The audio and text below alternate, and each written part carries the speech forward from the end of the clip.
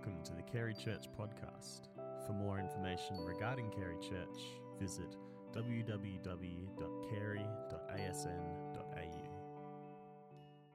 Good morning, everyone. This morning we have three Bible readings. The first is 1 Samuel chapter 5, verse 1 to 6. The ark in Ashdod and Ekron. After the Philistines have captured the ark of God, they took it from Ebenezer to Ashdod. They carried the ark into the dragon's temple and set it beside Dragon. When the people of Ashdod rose early the next day, there was Dragon fallen on his face on the ground before the ark of the Lord. They took Dragon and put him back in his place. But the following morning when they rose, there was Dragon fallen on his face on the ground before the ark of the Lord. His head and hands had been broken off and were lying on the threshold. Only his body remained. That is why to this day neither the priests nor of Dragon nor any others who entered Dragon's temple at Ashdod step on the threshold. The Lord's hand was very heavy on the people of Ashdod and its vicinity. He brought devastation on them and afflicted them with tumours. Acts chapter 12, 1 to 11. Peter's miraculous escape from prison. It was about this time that King Herod arrested some who belonged to the church, intending to persecute them. He had James, the brother of John, put to death with the sword. When he saw that this met with approval among the Jews, he proceeded to seize Peter also. This happened during the festival of unleavened bread. After arresting him, he put him in prison, handing him over to be guarded by 4 squads of 4 soldiers each. Herod intended to bring him out for public trial after the Passover. So Peter was kept in prison, but the church was earnestly praying to God for him. The night before Herod was to bring him to trial, Peter was sleeping between 2 soldiers bound with 2 chains, and sentries stood guard at the entrance. Suddenly an angel of the Lord appeared, and the light shone in his cell. He struck Peter on the side and woke him up. "Quick, get up," he said, and the chains fell off Peter's wrists. The angel said to him, "Put on your clothes and sandals," and Peter did so. "Wrap your cloak around you and follow me," the angel told him. Peter followed him out of the prison, but he had no idea that what the angel was doing was really happening. He thought he was seeing a vision. They passed the first and second guards and came to the iron gate leading to the city. It opened for them by itself, and they went through it. When they had walked the length of one street, suddenly the angel left him. Then Peter came to himself and said, "Now I know without a doubt that the Lord has sent his angel to rescued me from Herod's clutches and from everything the Jewish people were hoping would happen." And the third reading, John chapter 21, verses 17 to 22. The third time he said to him, "Simon, son of John, do you love me?" Peter was hurt because Jesus asked him the third time, "Do you love me?" He said, "Lord, you know all things. You know that I love you." Jesus said, "Feed my sheep. Verily, truly, I tell you, when you were younger, you dressed yourself and you went where you wanted. But when you are old, you will stretch out your hands, and someone else will dress you and lead you where you do not want to go." Jesus said this to indicate the kind of death by which Peter would glorify God. Then he said to him, "Follow me." Peter turned and saw that the disciple whom Jesus loved was following them. This was the one who had leaned back against Jesus at the supper and had said, "Lord, who is going to betray you?" Peter saw him. He asked, "Lord, what about him?" Jesus answered, "If I want him to remain alive until I return, what is it to you? You must follow me."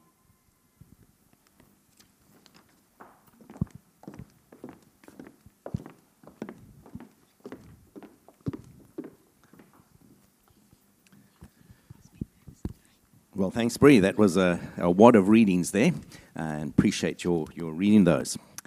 I'm Brian Harris, Service Pastor at Large here at Carey, and it's my enormous privilege to introduce a new series for us today. And it's a series of what we're calling key truths, those really big things that we can hold on to in the Christian faith, those things that we really need to understand, really need to grasp not just at the level of our heads, but grasp so that they become something of a default of the heart, so that we just instinctively go back there. When difficult things arise, we just hold on to it. This is a key truth. I know I can live my life in the light of this. And the key truth that we're looking at today is that God is sovereign. God is sovereign, or that God reigns, or that God rules, or that God is the one who's ultimately victorious, or that God is the one that we can ultimately trust in. Now, I don't know whether you are ever a bit of a fearful person. And if I were to say, you know, do you sometimes feel a tad nervous, a tad anxious? It would be very understandable if you answered yes. I mean, there's a lot to make us nervous and anxious in the world. I don't know if you follow the news. Sometimes if you're an anxious person, it's much better not to follow the news. But if you do follow the news, this week we've had all this stock market ups and downs. And I don't know if that makes you feel a little bit anxious. Probably going to be a big nothing. But what if? I mean, if you go into your what if mode, what if the economy of the world suddenly went into enormous recession? What if all our investments suddenly fell to one side? What if suddenly there was mass unemployment? What if? Could this be just a little start of that? I mean, if you want to worry, feel free, because it's kind of inviting us to worry when you see the stock market just kind of going on this bit of a roller coaster. Or what about the threat of nuclear warfare? I mean, we've seen some of the antics of North Korea for a while now. And I mean, it's not as though they're the first. More and more countries are getting nuclear warheads. And realistically, every single new nuclear warhead that is developed, every new country that starts to develop nuclear capability significantly increases the threat of a nuclear warfare at some point. And we could wake up one day and discover that it's been worse than a September 11. That we're not hearing about the collapse of some twin towers, but that we are hearing about the decimation of cities. And that very quickly there is nuclear warfare that perhaps even destroys this whole planet. It's not wildly improbable. You've got to say, what are those nuclear warfare heads ever going to do? And if you want to be worried, be worried. So sometimes more personal. Sometimes we get just this little inkling of our own mortality, and we sense our frailty. I know for me, 18 months ago, some of you might remember, I was very nobly trying to strengthen my ankles and succeeded in twisting one of them really badly at the time. And I was struck by how significantly that can change your life. I mean, for the next 3 months, I was hobbling very painfully in the opening weeks, and really, really slowly, and still not completely right 18 months later. And I was struck at the time that, you know, if you're a person who's used to being able to just do everything, if you used to being able to set the pace, and suddenly you're actually struggling to keep up, and that every step is actually quite sore and quite painful, life does start to change. And I find for myself that I'm the sort of person who likes to get into things and likes to get involved in things. And for the first time in my life, I was actually trying to get out of things and trying to think, oh, no, you know, I'm not going to be able to keep up. I'm not going to be able to do that. I think I'd rather just be on my own, thank you very much. And I was struck at how just that little change of health actually did impact me. And I say that very conscious that my story is so trivial in comparison to some of the stories that some of you have had, and some of the very, very real health struggles that you might have had. And when you have them, you do realize life is frail. We're vulnerable. Things can change just like that, just like that. And you go back and you say, well, shouldn't I be a little bit fearful? And I guess it's here that this doctrine, this firm conviction, this absolute belief that we have in the sovereignty of God comes and speaks to us. Because it says to us, you know, no matter what happens, God reigns. No matter what happens, God reigns. And no matter what happens, God's word will be the last word. And no matter what's on the go, God does actually know what's on the go. And God has the ability to shape and to make what happens happen. Now, it's what the psalmist is saying, for example, in Psalm 100, verse 3. Know that the Lord is God. Know No, not just in your head, but know throughout your whole being that the Lord is God. It is He who has made us, and not we ourselves.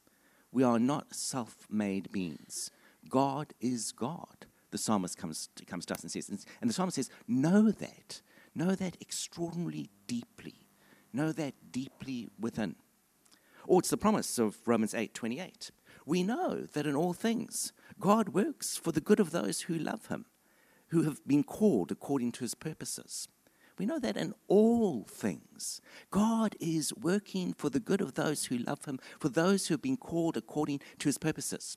Now, I mean, you might say, so God works everything for good? Yes, but what about? What about my imminent retrenchment? What about my collapsing health? What about my difficult relationship? And I want you to notice that the passage does not say God works in many things for good, or God works in everything for good except your upcoming retrenchment or whatever. It's not as though God looks at your circumstance and says, oops, forgot that one, better put a delete in there. God is working for the good of everything except that thing that pertains to you. No, actually in everything, God somehow is working for good. Now, I don't want to be trite about this. That isn't quite the same as saying everything that happens is good. That is not what the passage says. The passage says that God has the power to work everything out for good. And that in every circumstance, God is looking at what is taking place and is saying to us, how can this be worked for good? How can a positive come from it? And therefore, in every circumstance in which I find myself, I'm actually able to just sit down, take a deep breath, and say, actually, God, you are at work here. God, you are doing something here. God, you know what's happening. God, I can trust in you. Now, at this point, you might want to object a little bit, because sometimes when we talk about the sovereignty of God, people sometimes say, yeah, but does that mean that we really just puppets on a string? Does that mean that actually what we do is of absolutely no consequence whatsoever? So everything is preordained, God knows everything, and actually we just actors in a play, and the script has all been said, and actually nothing that we do is of any significance whatsoever. And it's a question worth thinking about, because sometimes the sovereignty of God has been understood in that very passive kind of a way, in a way which suggests that actually our role is of no consequence whatsoever. You might know, and I mean, hopefully you do know, because this is Carey, the church that we named after William Carey, who was the great pioneer of the modern missionary movement. And William Carey, when kind of convinced that the church needed to embark upon mission to those who had never heard the name of Jesus, proposed that at an assembly of the Baptist Union back in the United Kingdom. It was in the late 1700s. And as he enthusiastically told everyone how God was calling this union of churches to a new day of mission, the president of that day said to him, "Sit down, young man.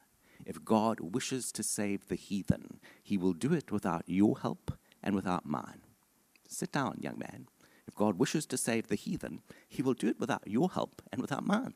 Now that's an extraordinary statement of kind of saying, actually, sovereignty means that there's nothing for us to do. Actually, sovereignty means that God just does it. If God wants to save the heathen, well, then God's going to do it, and it's not going to be because of anything that we actually do. Now that is not, let me underline this, that is not what the Bible teaches at all. In fact, the Bible teaches over and over again that our actions make a difference, that we have choices, that we can go in one direction or we can go another. God calls us in a particular pathway, but if we go in another, well, that's a possibility, and there are consequences for that as well. But because God is sovereign, it doesn't mean God forces the decision. It means because God is sovereign, He is still able to work his purposes out no matter what actually happens. It's rather like you could imagine God as the coach, an incredible sports coach of, let's say, a soccer team. And the soccer team, it kind of plays in a particular way, and the ball goes here and the ball goes there, and the opposition does this, that, and the other thing. But the coach is always one step ahead. And while you can't always say just what's going to happen, this supreme coach is able to say, actually, this is not what the new strategy needs to be. This is not what the new strategy needs to be. This is not what the new strategy needs to be. And as a result of that, still always gets the victory. Or perhaps we see it in Genesis chapter 20. Now, we've already read a number of passages earlier on today, but this is not one of them that we read out. But Genesis chapter 20, verse 3 to 7 is a very fascinating account, and you might like to look at Genesis chapter 20 in your own time. It's the account of Abraham making a mistake, exactly the same mistake which he had made earlier on, of going into a new part of the territory and the land of Canaan where he was walking around. And he gets there and he's very conscious that his wife Sarah is a beautiful woman. And that's great for a husband to be aware that his wife is a beautiful woman. So there's no blame on Abraham for that. But the trouble is he's not just aware that she's beautiful, he's aware that she's dashingly beautiful. And he's aware that men look at her and desire her very greatly. And he's aware that when you're new in a place and you don't have power, and when you're living in the ancient world, that what happens very often is that the ruler of that particular territory will organize that you get killed so that your wife is suddenly a widow and available to marry him instead. And so Abraham on 2 occasions, and we're looking at the one in Genesis chapter 2, when he gets to a new territory, when he gets to the territory, says, Sarah is my sister. Sarah is my sister. So I have no special ties to her. She's just my beautiful sister. Thank you very much. And in fairness to Abraham, I mean, it's an interesting study in truth and half-truth. It is actually a half-truth. Because if you know the story, and let's remember this is the ancient world, I'm not advocating this at all, but Abraham is actually married to his half-sister. Sarah is his half-sister. They had the same fathers, different mothers. Ancient world, very different rules. So he's married to her, and he just decides that that's the card he's going to cash in. It's my sister. No, I'm not married to her. He doesn't say anything about that. And so Abimelech takes Sarah into his harem, and it would just be a matter of time before he ultimately sleeps with her. But before he does, God intervenes, and God causes all kinds of sickness for him, comes to him in a dream, shows him that what he's done is wrong. And in that dream, in Genesis chapter 20, we're told that Abimelech is told, this woman is a married woman. She's married to Abraham. And you are not allowed to have her in your harem, and you've got to return her. But I'm giving you an option. You can kick up a great big fuss about that. You can say, well, you've paid all kinds of goods for a marriage, and you've paid dowry for her, and you've done this and that for her. You can do that, and you can say you refuse to let her go. And if you do that, well, you'll be dead, and your family will be dead, and you'll all be exterminated. Or you can just, sorry, what did I say to get that right breakdown? You can refuse to do that. Did I say that? You can refuse to do that, and you'll be dead. Or you can just let her go and ask Abraham to pray for you, and you'll be fine, and your life will flourish. You have an option there. And Abimelech, very wisely, chooses to let her go. And all is well for him, and everything goes along really nicely. Now, what does that say about the sovereignty of God? It actually says that no matter what we were going to do, no matter what Abimelech was going to do in that circumstance, and he had a choice there, God's purpose would ultimately reign. I mean, this was Sarah and Abraham. This was the line through which the Jews were going to be born. God was not going to have that line compromised, come what may. It didn't matter how little faith Abraham had, that was just not going to be violated. And so God says, well, that's not going to happen, but hey, the way that it happens for you, Abimelech, I mean, that's open. You can kick and scream against this, and then your life will go really badly. You can embrace this, then your life will go really well. That's the openness that's there. Now, the sovereignty of God, in many ways, is about that. It's about God's constant invitation to us. God invites us to say that ultimately, you know what, the really big lines in history are set. The really big lines in history are set. The little lines, they're very open. And we so often are part of the little lines in history. And God invites us to be working towards those big lines and to be supporting those big lines. God invites us to be part of God's own purposes. We have choices. And the invitation of Scripture over and over again is choose life. I've set before you life or death. Which one are you going to choose? Choose life. And we do it with the confidence that no matter what seems to be happening in the short term, ultimately God rules, God reigns. Let's take a couple of other passages, really, really fascinating passages from Scripture that help to underline this teaching over and over again. 1 Samuel chapter 5, 1 to 7. 1 Samuel 5, 1 to 7. I don't know if we can project it up on the screen again, but the account of the Israelites after a disastrous battle.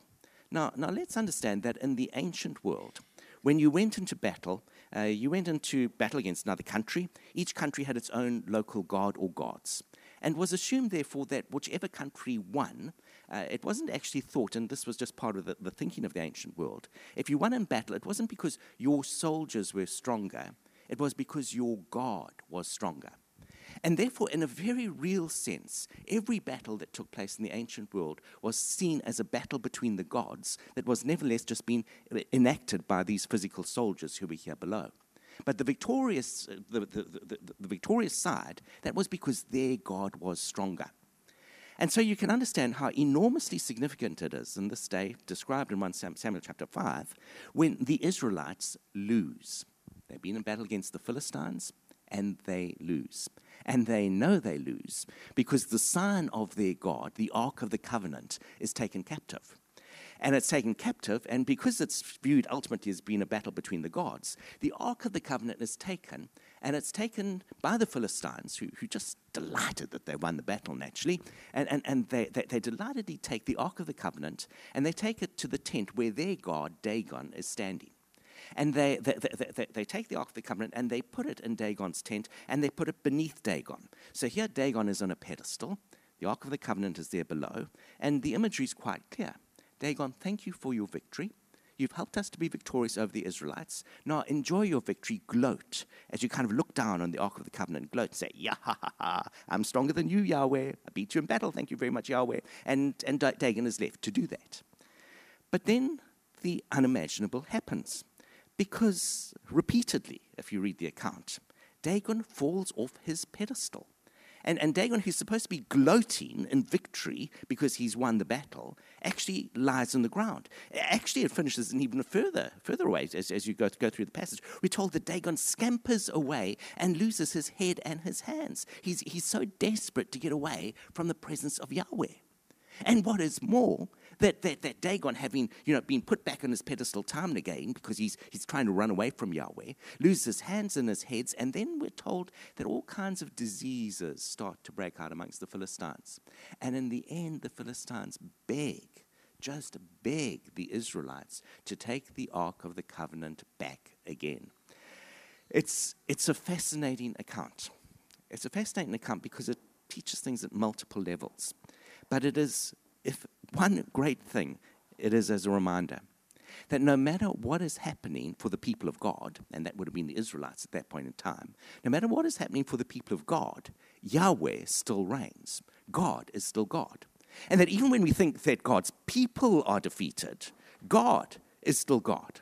And that actually, even when Yahweh seems to have lost the battle, he actually has won the battle. And that even when Yahweh is put into this tent besides Dagon, somehow he's still able to work. And the Philistines in the end say, take it away, take it away. Do you see the portrait that's been painted there? It is one of the absolute sovereignty of God. It is saying to us, even when we lose, God somehow is still in control. Now, take a breath at that point. Take a breath. What might that say to us today? We're in a world where if you're part of the people of God, and if you said yes to Jesus, you are. If you're part of the people of God, you might often feel that we're losing because the church doesn't really seem to be winning at this point in history. Realistically, I think 2017 was a horrible, difficult year for the church here in Australia. And you might sometimes feel a bit discouraged, and you might feel down, and you might wonder, what's going on. This passage actually says to us, actually, no matter what's happening outwardly with you, God still reigns. God is still in control. And God sometimes is working in an astonishing way, even when it doesn't seem like it. Let's look at another passage. Let's think about this passage here. Fascinating one, Acts chapter 12. Another one which was read to us. Very, very interesting. Around about the year 44 AD. And persecution is starting to bite into the life of the church. And Herod starts to arrest various people. And in a devastating blow to the church, absolutely devastating, James, one of the apostles, is beheaded. And we're told James is beheaded, and worse, or not worse, but just as bad, Peter has been arrested. And it looks as though within 24 hours, Peter will be beheaded as well. It's really bad news for the church. Key leaders kind of been picked off, and James already beheaded. And then, of course, as you read Acts chapter 12, you read this astonishing miracle, that as Peter's there in prison, he knows that it's the night before he's likely to be beheaded, and surprisingly enough, you've got to learn something from this. Peter knows that he's probably going to be beheaded the next day, and he sleeps so deeply that when God performs the miracle and sends an angel to him, the angel, we're told in the passage, has to kick him in the side to wake him up. That's how deeply he's sleeping. I mean, that's peace for you in the midst of conflict, isn't it? And that, in fact, as the whole miracle is taking place, Peter the whole time is thinking, this must be a dream. This must be a dream. He walks out the prison, the doors automatically open for him, and he's thinking, I'm dreaming. It takes a while for him to actually realize that this miracle has taken place. And as you know the account in Acts chapter 12, Peter is set free. So James is beheaded, Peter is set free. Now that's got to say something to us.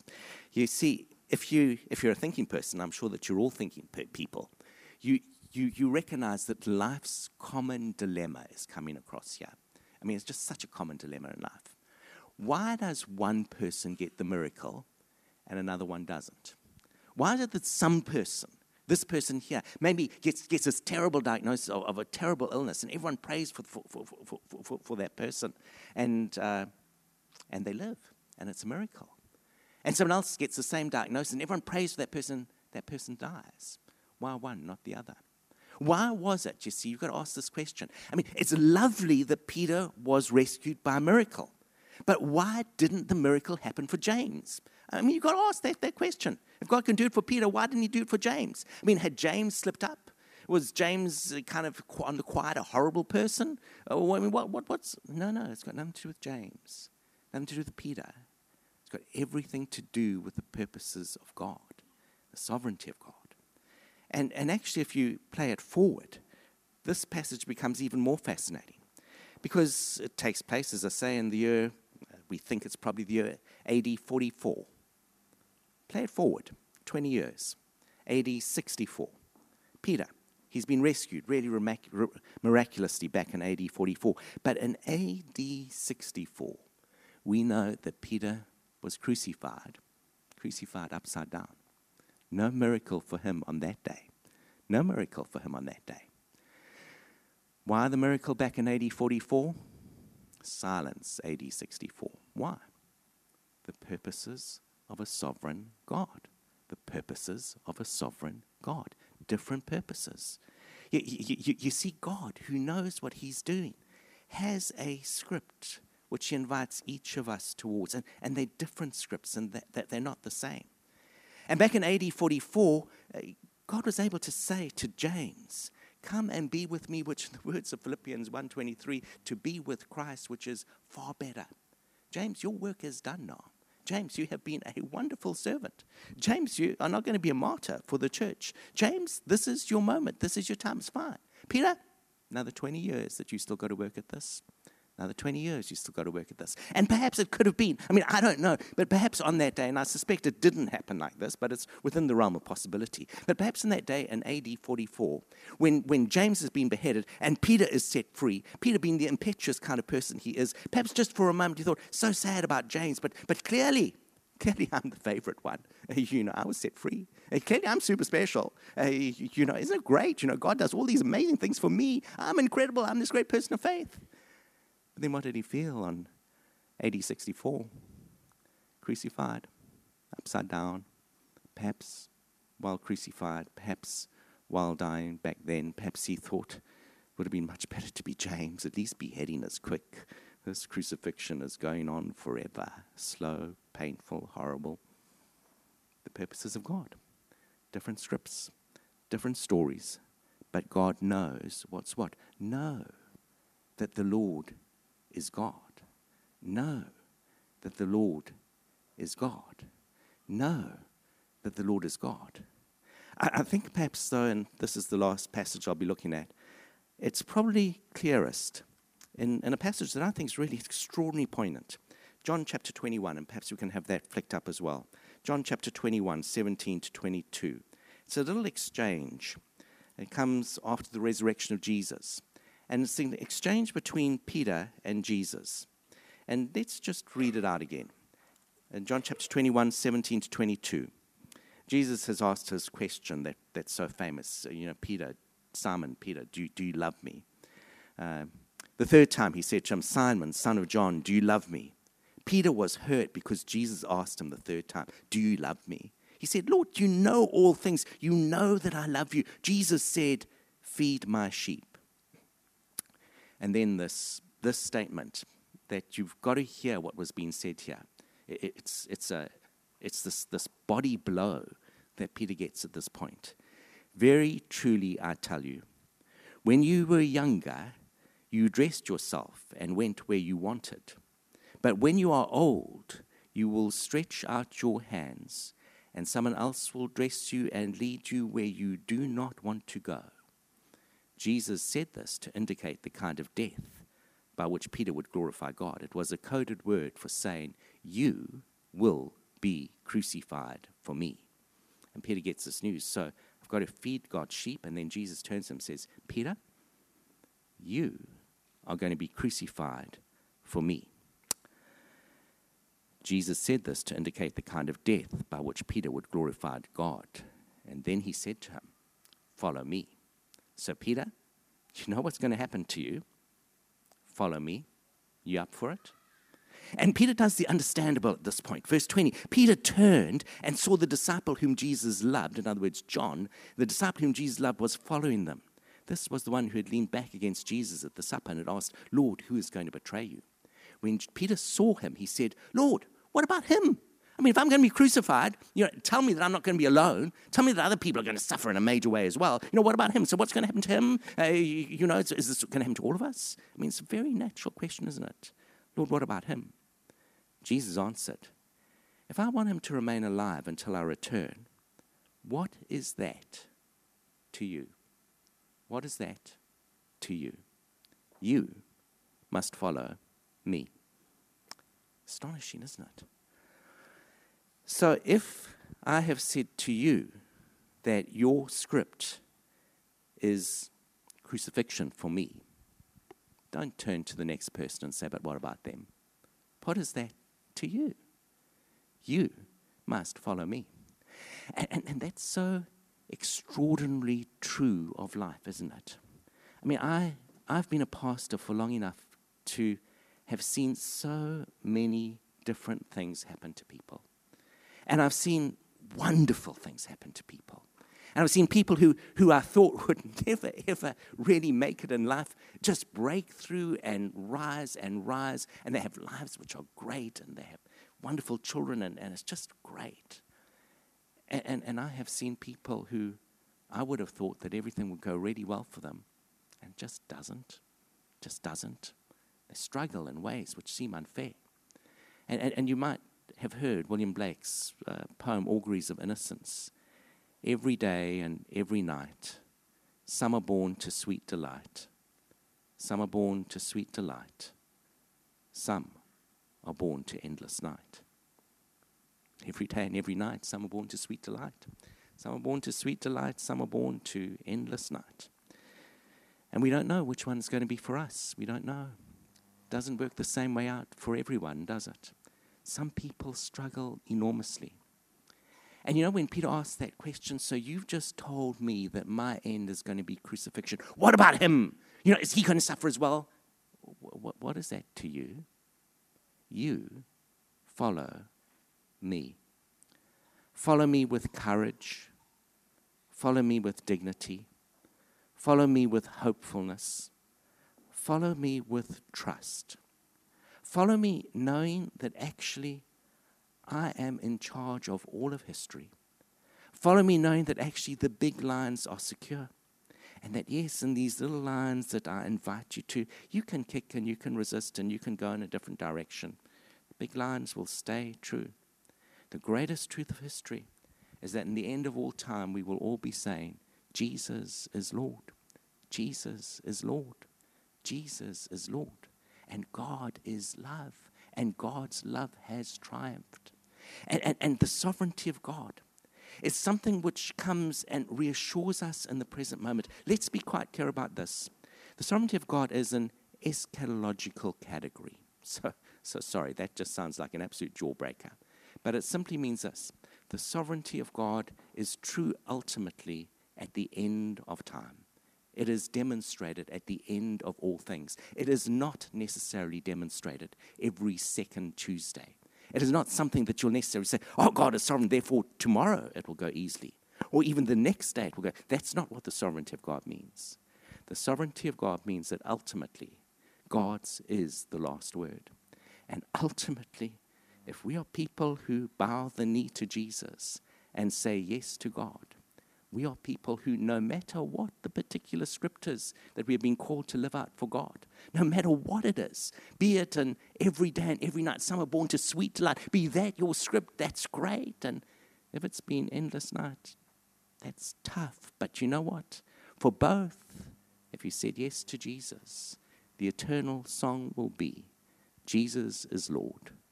God reigns. God is love. God is the Lord of all history. Let's pray together.